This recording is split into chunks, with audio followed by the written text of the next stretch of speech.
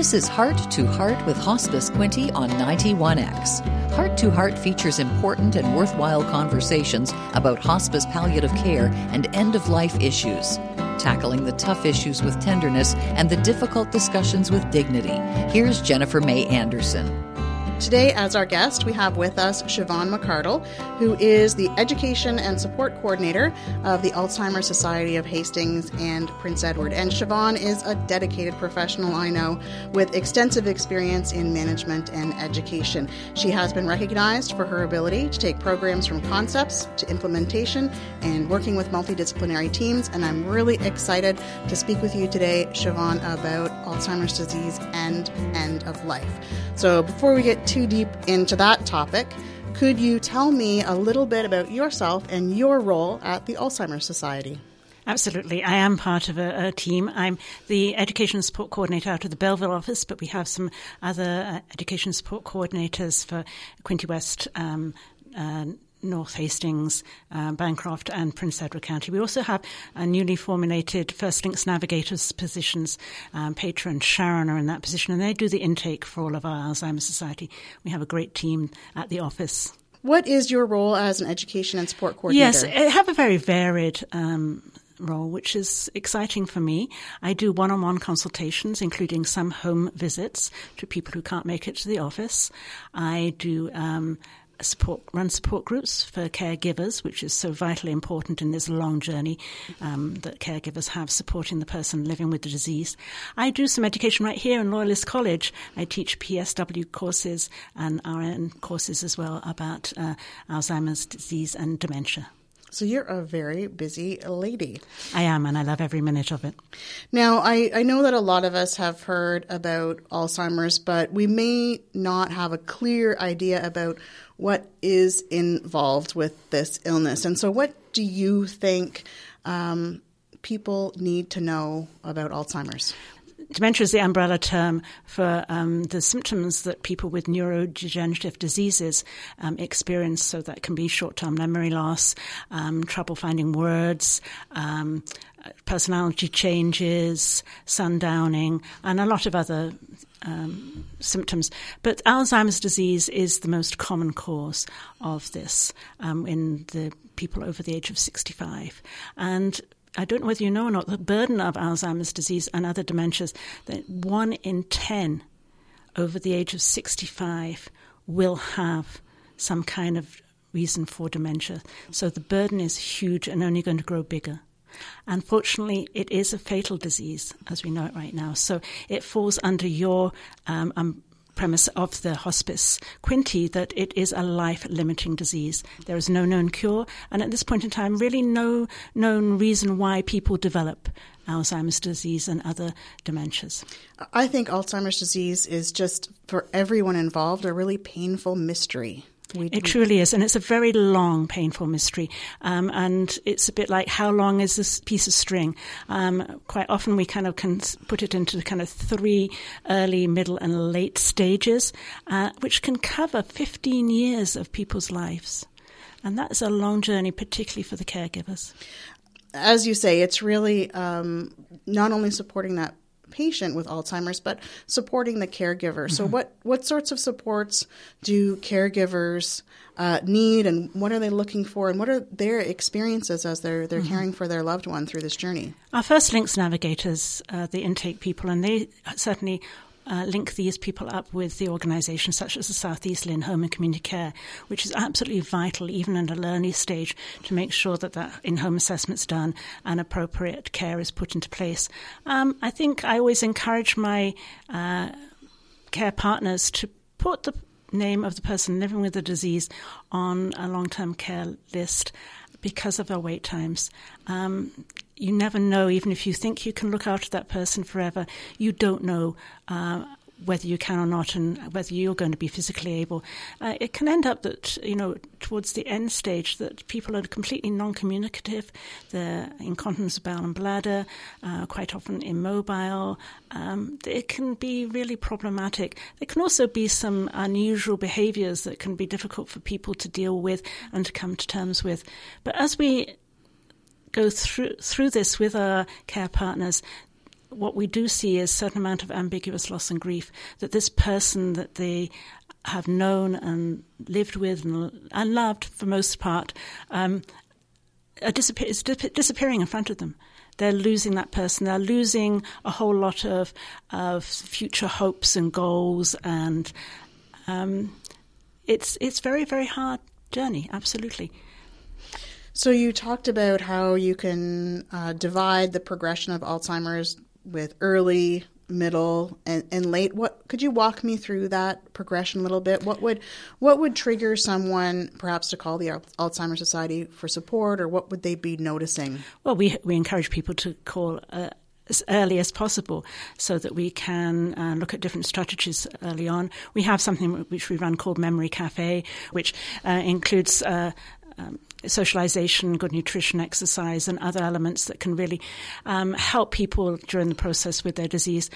So early as possible. People make excuses early on. Oh, it's just them. Oh, they always forget their keys. So when we talk about, and it's a very blunt instrument to use, but when we think about early stage, it is that it's, maybe 5 years in the early stage, but I think it's longer because people do make those excuses. The middle stage is, where we start seeing more significant cognitive impairments, physical impairments, and then, of course, the end stage, which we, again, can say 3 to 5 years. Again, everybody is so different and so individual with this disease process. It is only a guideline. And that's where people really need a lot of assistance, even down to feeding, to dressing, personal hygiene. You go through everything that makes us a human being, and they need help with it. I know, and I think one of the things that's hard for caregivers is it's an emotional burden, but it's also a physical burden. It's a time burden. So what are some misconceptions that people might have about Alzheimer's that you'd like to clear up? Well, the first, there's of course the same with so many of our debilitating diseases. Is it catching, or, this person will have to die in hospital. It's the same for every single person, and it's not. It's very individual. So we just have to navigate with the care partner and the person living with disease for as long as possible through their wishes, their needs, their wants, how they want to support this person.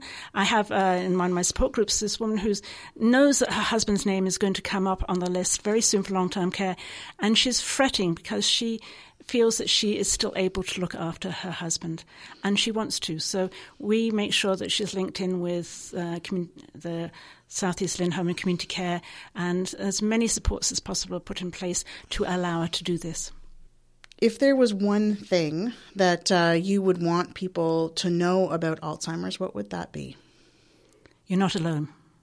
And we have a lot of people who will look out for you, will walk with you, and take care of you as much as we possibly can at the Alzheimer's Society. I know that when we speak about our hospice clients, which are people who are at end of life for a variety of reasons, there's a great reluctance. I think you talked about that, about coming early, right? That people don't want to maybe admit what they think or know themselves, because that makes it real. And I know that one of the barriers sometimes we experience are people say, I don't want someone coming in my home. What's it like to go through a home assessment? The person has to be ready. And that's the first thing. So usually if someone's reached out to us, that indicates readiness. We do encourage people locally, if possible, to come into the office itself, because we have a lot of resources there on hand. I make sure that I go in a package of a lot of information so that I can triage it appropriately to what that person's needs and wants are. Seeing the person living with disease in their own surroundings is so much better. They're not on edge, they're not distracted, they're not upset, they're not agitated. And it's being able to see how they are and how they are living as far as we can possibly do that in a single home visit. Don't get me wrong, there's a lot of poverty out there. There's a lot of stigma around mental health, particularly in seniors. And there have been occasions where I know that I've not been allowed in the home because of that fear of being judged, that, I've only got 3 cans of soup in the cupboard, even though there's no way I'd be going into the cupboard. So, stigma is still problematic, particularly in our senior population. Many people are so proud. Yeah, it is hard. And I know we see a lot of things in our work as well.